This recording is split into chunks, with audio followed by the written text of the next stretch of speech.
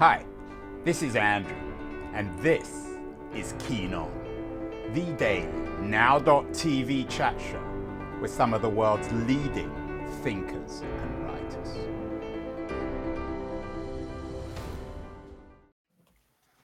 Hello, everybody. It is Thursday, August the 18th in the calendar, a calendar created by humans. Animals don't have calendars. Maybe they're too smart for them. They don't have the time either. We've been doing a lot of shows on what we as humans can learn from animals. We seem a little lost these days. We're lacking self-confidence, I think, in ourselves as a species for one reason or another. We did a show last year with Carl Safina, why humility is essential in the face of nature. Safina has a book out, Becoming Wild, How Animal Cultures Raise Families, Create Beauty, and Achieve Peace. Safina's work, like so many naturalists, seem to be shaming us humans, that somehow animals do a better job than us in making themselves happier and perhaps even creating more meaning in their life. Jackie Higgins as well. We did a show with her, another naturalist, about what animals reveal about our feelings. Her book, Sentient, how animals illuminate the wonder of our human senses, is another book about animals as a kind of mirror, perhaps, or as a light to enable humans to realize themselves and the world more richly. Did a show with Cy Montgomery, another distinguished naturalist writer, how hawks teach us a different way to love, so we can learn to love through hawks. She has a wonderful new book out, actually, called The Hawk's Way, Encounters with Fierce Beauty. And last but not least, did a show last month with Ed Yong, the Atlantic writer, on how animals help humans develop empathy. He seems to believe that we're missing empathy and that we can realize this through an immense world. All this is very positive, all optimistic and cheerful. Our conversation today is less so. It's on a similar theme. A new book out, If Nietzsche Were a Narwhal, What Animal Intelligence Reveals About Human Stupidity. So this book suggests, I think, that we are rather dumb, and that to perhaps compound our understanding of how stupid we are, we need to look at animals. It's a very innovative and refreshing take. And my guest today, Justin Gregg, is the author. Justin. Oh, what's going wrong? We've lost our way as a species, right? I don't know. I mean, we're doing pretty well at the moment, to be honest. I think if you're looking at the moment, we haven't lost our way. We're doing great. I mean, we have all this technology, this internet. We're talking with each other, from thousands of miles away. It's good stuff. Medical science, great. Love But it. you couldn't even make your audio work. It took you a while to figure that out. That's personal stupidity. Did you have to rely on the dolphins for that, Justin, or you figured it out yourself? That was all me. They had nothing to do with it. So it's looking in the moment. I think our intelligence is obviously quite stunning and amazing, but the book is sort of tackling the long term, looking at thousands of years from now. Are we still going to be alive? Because that's a question we're all tackling at the moment. This existential dread is based on the climate emergency, but also the threat of nuclear war and things like happening in Ukraine. And if you're looking at the long term of our species, a lot of the things we've created with our intelligence might bring about our own destruction. So that's sort of the premise of the book. Like, in the long term, is our intelligence a good or a bad thing? Well, Justin, you're beginning to sound a little bit like Nietzsche, a bit miserable. And the title of your book, If Nietzsche Were a Narwhal, is a wonderful title. I have to ask one thing about the title, though. Are narwhal plural? Shouldn't the title be If Nietzsche Was a Narwhal? I never know if I'm going to get that right or wrong. And frankly, I have editors and people smarter than me to tell me which was or were to go in there. So I believe them. I believe it's not a throwaway title. You're an expert on dolphins. Your previous book is or was 22 Fantastical Facts About Dolphins. So you write with authority about narwhals, and you also write with authority about Nietzsche, who, in this photo from Wikipedia with his moustache, looks maybe not like a dolphin, but like a walrus. Explain the title. What is it about Nietzsche and narwhals that capture the argument in your book about animal intelligence and human stupidity? Well, the jumping off point was this observation that Nietzsche made, looking at cows grazing in a field and sort of lamenting that he wishes he were more like a cow, less intelligent and more like a cow, happier in the moment, less concerned about his own death, etc., and having to grapple with issues of morality. That was just a passage he had. He didn't write a lot about animals, but he wrote that, and that was fascinating to me. And I wanted to explore that idea. First of all, to see if he's right about animals and what they do and do not know. And he wasn't really. They know more than he thought they did. But he was right to wonder if their kind of intelligence makes them happier than we are. So that's a subject I tackled. I wrote a whole book about. In that passage, and you wrote about it, Nietzsche writes about cows and their forgetfulness. Do you think memory is important in terms of intelligence? How do you rank memory or make sense of memory in the context of both human stupidity and intelligence? Yeah, the way Nietzsche was framing it was that animals couldn't think about their future or their past, and they're sort of stuck in the moment. And so it's important because when humans think about the future writ large, we're thinking about our own inevitable demise decades in the future, and animals maybe can't do that. So the ability to think about your past and the future, this episodic foresight or that we use, is an important building block of the human mind. We're really good at that. And animals do that to some extent. They can mentally time travel, put themselves in the past to the future a little bit, but not to the same extent as humans. It's really part of what makes us what we are, and therefore, as Nietzsche said, maybe makes us a bit more miserable than your average animal. What is it about our fascination with nature, Justin? There was an interesting piece in the Guardian yesterday about in Japan, Japanese beachgoers warned to steer clear of dolphins after a spate of attacks. You tweet most wild animals, including dolphins, do not appreciate humans violating their space. I was in Portugal last month and I went on a boat ride like a good tourist to see the dolphins. And every time the dolphins appear, humans behave like maniacs. They grab their cameras, they scream, they shout. Why are we so obsessed? And of course, we have the phenomenon of zoos as well, but particularly in nature, why do we get such pleasure out of watching dolphins? They don't seem to enjoy watching us. It's a fantastic question.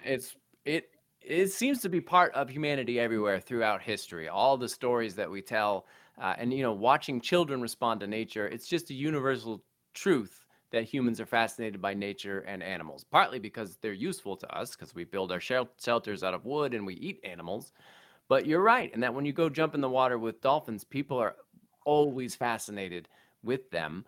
And I think it's, we are part of nature. We live in nature. And if you're looking in the eyes of another animal that has the capacity to maybe communicate with you, to understand you on some level, it connects us to nature in a more fundamental way than just looking at a tree, for example. So I think it's animals in particular that and especially ones like crows or dolphins or dogs or cats that we can communicate with on some level that fascinate us. Yeah, and encourage us to write books. You've dedicated your life, or at least your professional life, Justin, to studying animals, particularly dolphins and other creatures from the sea. Why? What's in it for you? I don't mean economically, but what has inspired you not just to write this book, but to commit your life to the study of animals? Well, to be fair, for me, what interests me most is human language. I'm fascinated by human language ever since I studied abroad as a kid in Sweden and tried to learn Swedish. And I was just interested in how language evolved for our species because it seems so unique. And so to figure that out, you have to look at how animals communicate because language obviously must have evolved from earlier forms of communication. So that was the spark. It was actually human languages. And of course, I'm fascinated by animals, as someone in my career must be. But it was really about figuring out the difference or the similarities between animal communication and human language. And dolphins are an obvious choice because they've been involved in so many language experiments over the years. All right. Do you think our fascination with looking at dolphins, for example, might be a nostalgia for a pre-linguistic moment in the history of our species, or certainly a muddier linguistic moment when we couldn't articulate ourselves as clearly as we can now, for better or worse?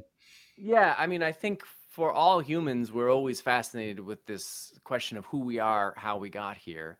And so looking at an animal, assuming you're, into evolution as the most plausible explanation, you realize that we would have come from a primate species that was similar-ish to a chimpanzee, or maybe a mammal species like a dolphin. And so you look to them to know more about ourselves. So that has to be part of it as well. I mean, when I'm doing science communication about animals, usually you have to make a link between a human and a person for that person to care, because we're always inward focused, us humans. So let's go back to Nietzsche, really important thinker in a number of levels. Particularly, it seems to me, and you write about this, in his fascination, envy, and ambiguity about nature and other species, and his thoughts about mankind or humanity, but also because of his observations about the end of religion. He came out of a religious tradition, but perhaps wrote more intelligently and profoundly about the end of religion than any other Western philosopher. Is there a connection, do you think, Justin, between the crisis of Western religion and our obsession with other creatures, and perhaps even books like yours? How did Christians think of nature? There's a hierarchy, isn't there, which seems to have gone away once we Yeah. give up on believing in the Bible. Well, the hierarchy certainly from the Judeo-Christian standpoint is there with, God and then angels and then humans and then animals there for our consumption. And that has been the sort of dominant way of thinking about our relationship to animals for many centuries in the West. And even before that, the Greeks would have been talking about animals as non-rational beings. So there's always a superiority of humanity within the Western thinking. That's not always true in indigenous and other cultures around the world. So our relationship to animals on that point has always been, a jumping off point for thinking about the nature of our morality, which is what Nietzsche was focused on. And that's what's great about the modern age, because you can have scientists working on problems of normativity in animals, why animals do one thing and not the other. Do they have ethical or moral systems similar to ours? And if not, what's different about the way we deal with morality? And how did we get to where we are? So that Nietzsche was, dealing with the morality involving the church, and trying to find other ways of explaining what's good and bad and why we should or shouldn't do things. And that's a unique human trait. Animals don't think along those same lines, even though they do have normative, or maybe you could call them ethical systems. Yeah, let's talk a little bit more about that. Your book comes with a blurb from Safina, who seems to me to epitomize this new tradition of writing about other species and humans in a similarly ethical way. Ed Yong, I'm sure you're familiar with his work, argues in his new book, Immense World, that we need to learn empathy from animals. Do they have morality, Justin, or is morality a human? I mean, Nietzsche seemed to suggest this. Morality itself a human invention, an invention of the slaves, at least in his language. I would say that it is human. It depends on how you want to define the word morality. But personally, I would say that there's a difference between the moral systems of humans and the normative system of animals. And the morality comes from our ability to think about the rules and question why they are there and how they could be better or how they apply. So because animals don't do that, they might have the feelings that give rise to their right and wrongness, but humans can analyze rationally right and wrongness and reach conclusions. And that's different for us. And that's how you get, basic laws about when to cross the street or not, but also moral laws, religious laws. And as I argue in the book, that is unique to us, but it also leads us down some very bonkers paths, because there's no shortage of examples of moral imperatives that we've created for ourselves based on this thinking that are objectively terrible, that have brought about much evil and pain and suffering. Well, of course, not only was Nietzsche writing in the wake of the death of religion, at least in his mind, or the death of belief in God, but also in the wake of Darwin.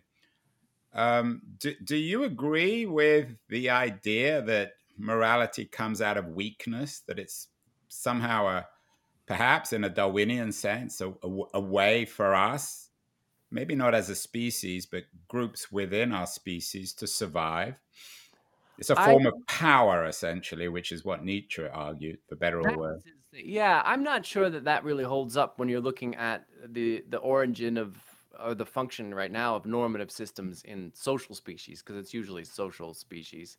So looking at different primates, for example, usually these normative systems are there to maintain cohesion, to prevent violence, to prevent death, and to make it easier to live in a society that can function and succeed.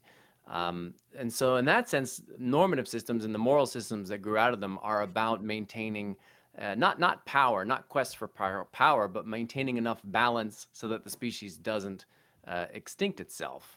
So they're really less negative, I think, than the way Nietzsche would have framed this battle for power. You write about Nietzsche's turn to madness on the street in Turin. It's a famous story of him embracing a horse. And after that, I don't think he wrote anything again, and he went crazy.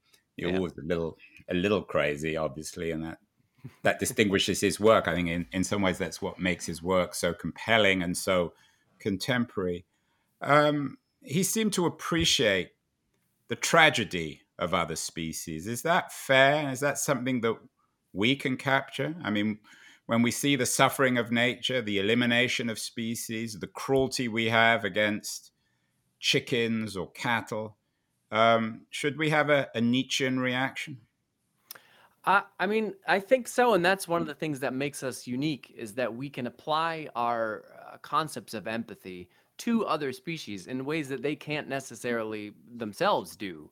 We can think more broadly about, suffering and whether or not it's good or bad, and we can envision a world in which there is less suffering because it's, we would say, the right thing to do. And that is unique to our species. But the tragedy, of course, is that even though we can envision this world where there's less suffering for ourselves, but also less suffering for animals, we generally don't create less suffering. We are creating more suffering, and so that's one of the reasons I think it's kind of we're a sort of tragic species, and that there's more to be learned So we from. should cry rather than Nietzsche crying when he saw a horse flogged in the street of Turin. We should cry when we look at ourselves. In the Times review, the reviewer, and you get a nice review from the reviewer, is really tough. So congratulations on that. Thanks. If Nietzsche had been born a narwhal, you write, the world might have never had to endure the horrors of the Second World War or the Holocaust.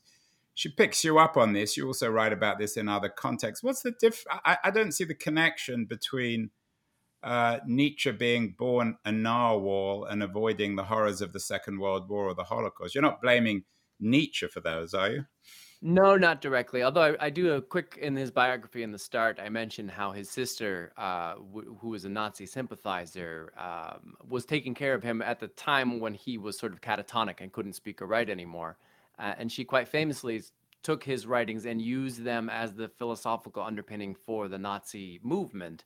And that Nietzsche himself, most people I think would agree, would not have appreciated that because his writing wasn't about that, and he was sort of an anti-Semite, like.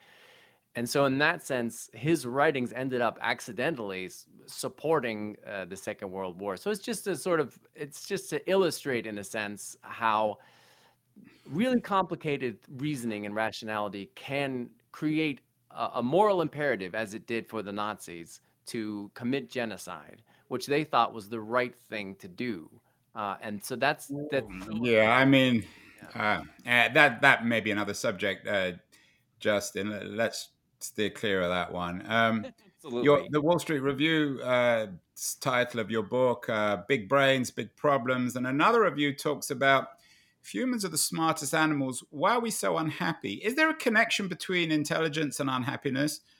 Can animals be unhappy, and doesn't there shouldn't be any contradiction if we're smart? then unhappiness almost comes naturally. We should almost celebrate unhappiness, shouldn't we? Yeah, well, that's the question, and that's down to a sort of your personal preference about whether or not unhappiness is a good or a bad thing.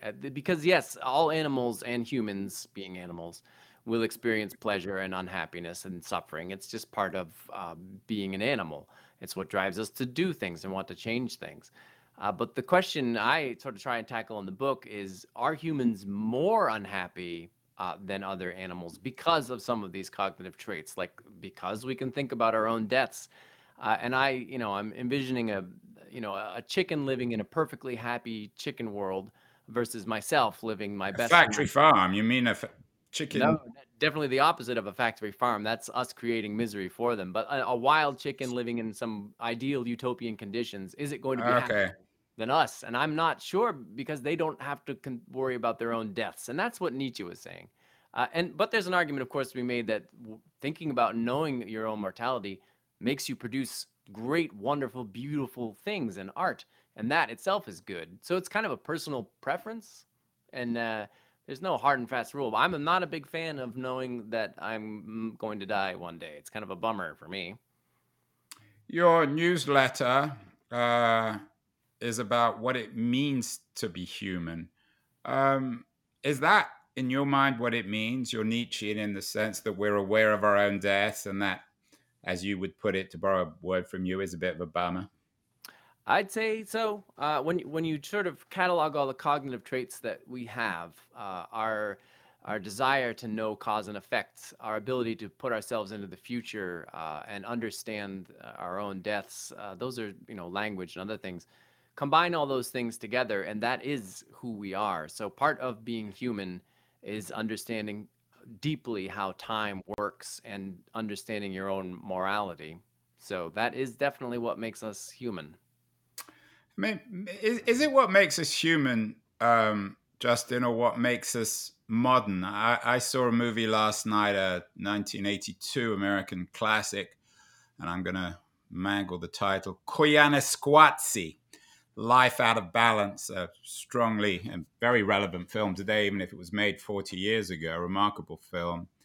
And it's made very much from an indigenous Indian point of view. The end of the film, which is about how we've destroyed not just other species, but the Earth itself, the planet, um, ends with some quotes from Hopi prophecies from indigenous Indians. Can't we return to some of these traditions where we live in balance with nature? We've done lots of shows on this. We did one with George Monbiot, who has a new book out, Regenesis, Feeding the World Without Devouring the Planet. We've done lots of shows about rediscovering the tradition of indigenous peoples. It's not an either or, isn't it? Can't we go back to living not just more harmoniously with nature, but with other species too? I don't know if that is possible because, in a sense, many of those are past cultures and things have moved on, and so it's difficult once you have things like the internet to just decide to shut it off, and so we have the world around us as it is now, and we need to obviously change something, or we could all go extinct. So how we go about doing that, I do not know. But certainly, whatever behaviors that we have dictated by laws need to include reducing harm to the world around us, the environment around us, because we need that to survive. Stopping burning fossil fuels, and deforestation, those sorts of things, obviously. And so that would mean either new technologies or reduction of current technologies. And that's difficult for us to maintain, but it has to be the goal. So, what can we learn, Justin, from animal intelligence about reducing our human stupidity? I think it's acknowledging how we think and that our intelligence is unique and fantastic, and animals don't have something similar. They're not as interested in cause and effect as we are, and that allows our science to exist. But acknowledging that, yes, that may be more sophisticated, but it's leading to very dangerous outcomes for us. And so sometimes we do not need to always strive for more, for expansion, for more creation, knowing that it could lead to danger. And I think if you reduce the arrogance around our intelligence always being able to solve problems and always being a good thing, and you're a little more humble about how it's potentially destructive, it maybe allows us to, you know, relax a little bit, tone it down, and find a solution that is more, like as you mentioned, harmonious living with nature.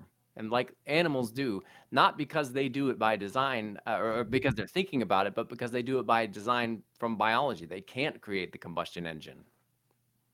So what you're saying is that we need to essentially escape our biology. Maybe we can do that with new technology. And in particular, what can we learn from the narwhal?